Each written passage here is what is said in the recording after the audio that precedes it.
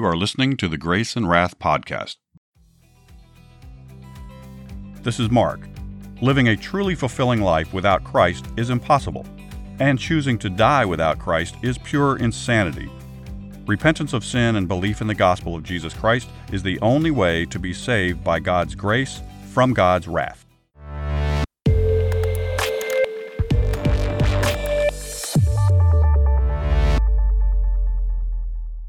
Welcome back to the Grace and Wrath podcast. If you're new to the show, welcome. In this series, we're telling Bible stories in chronological order and adding tips and commentary to help you share the gospel more easily and effectively. Today's story is Athaliah.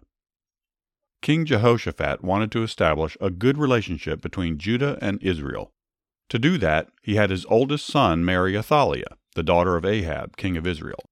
Unfortunately, Athaliah influenced her husband to follow the sinful ways of Israel. As soon as Jehoshaphat died, his son became king and put idols all around Judah, and built a temple to Baal in Jerusalem. He killed his 6 brothers to make sure they wouldn't take the kingdom away from him. Elisha sent him a message. "You've caused the people to worship idols, and now you've killed your brothers. They were all better men than you. Therefore all of your sons will be killed, and you'll die a slow, agonizing death." Immediately, Judah started losing battles. The king developed a severe stomach illness. All of his sons were killed except the youngest. The king's illness caused him extreme pain for 2 years. When he finally died, no one mourned his death. His youngest son became king, but followed the direction of his mother Athaliah. He went to visit his uncle, the king of Israel. Jehu killed both of them. At that point, Athaliah decided to become the king, even though she was a woman. Still, she knew the people of Judah always selected their kings from the descendants of David. That meant the people could kill her and make one of her grandchildren king. Therefore, she decided to kill them. She called for the guard and told him to go to the palace and kill them. Athaliah's daughter heard this and rushed to the palace. She worshipped the Lord and was married to Jehoiada, the high priest. At the palace, she took the baby Joash and his nurse, and left just before the guards got there. She hid the child in the temple of the Lord. Meanwhile, the guards killed all the other royal descendants of David. Athaliah was confident she had killed them all, so she became king of Judah and ruled the nation for 6 years. Jehoiada hid Joash in the temple until he was 7 years old. Finally, the priest knew it was time to act. He organized a meeting with trusted military leaders and the heads of the various family groups.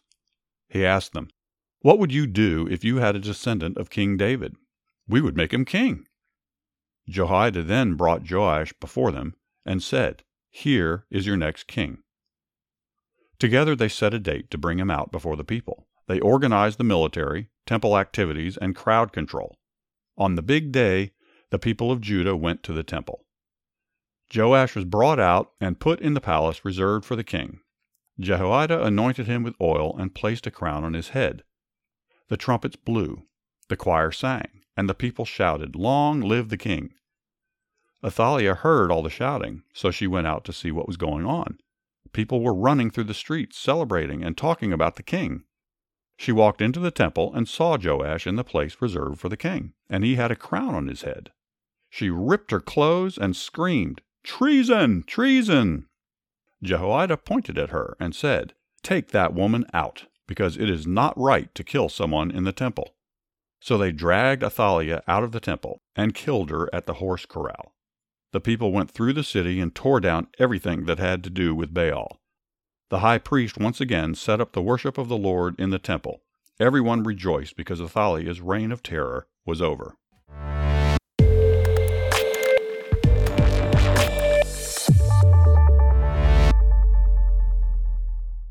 Well, this is a story of a hero. Jehoiada actually was the hero in this story. The royal family line, if you will, of David came precariously close to extinction. I mean, Athaliah and her evil doings, killing everyone, basically she got to the point where all she had left were her grandkids to kill. Her goal was actually to eliminate and destroy the Davidic line through doing so, and to establish Baal officially, to get the worship of Baal officially sanctioned in Judah. she came real close. If it weren't for Jehoiada to do, his coup, essentially. If you read 2 Kings 11, 5-8, it outlines Jehoiada's plan to crown Joash as the king. On a selected Sabbath, the royal guards coming on duty, including priests and Levites, would guard the palace as usual.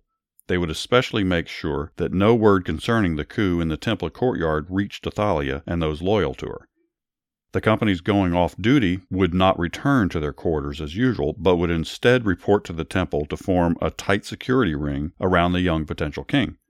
The successful accomplishment of Jehoiada's plan is recorded in 2 Kings 11, 9-12, so I'd read that whole thing to get more details on it.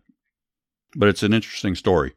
But as God promised that our Savior would be born through the lineage of David, and it came real close to not happening. But as we know, God is in control. It did happen, after all.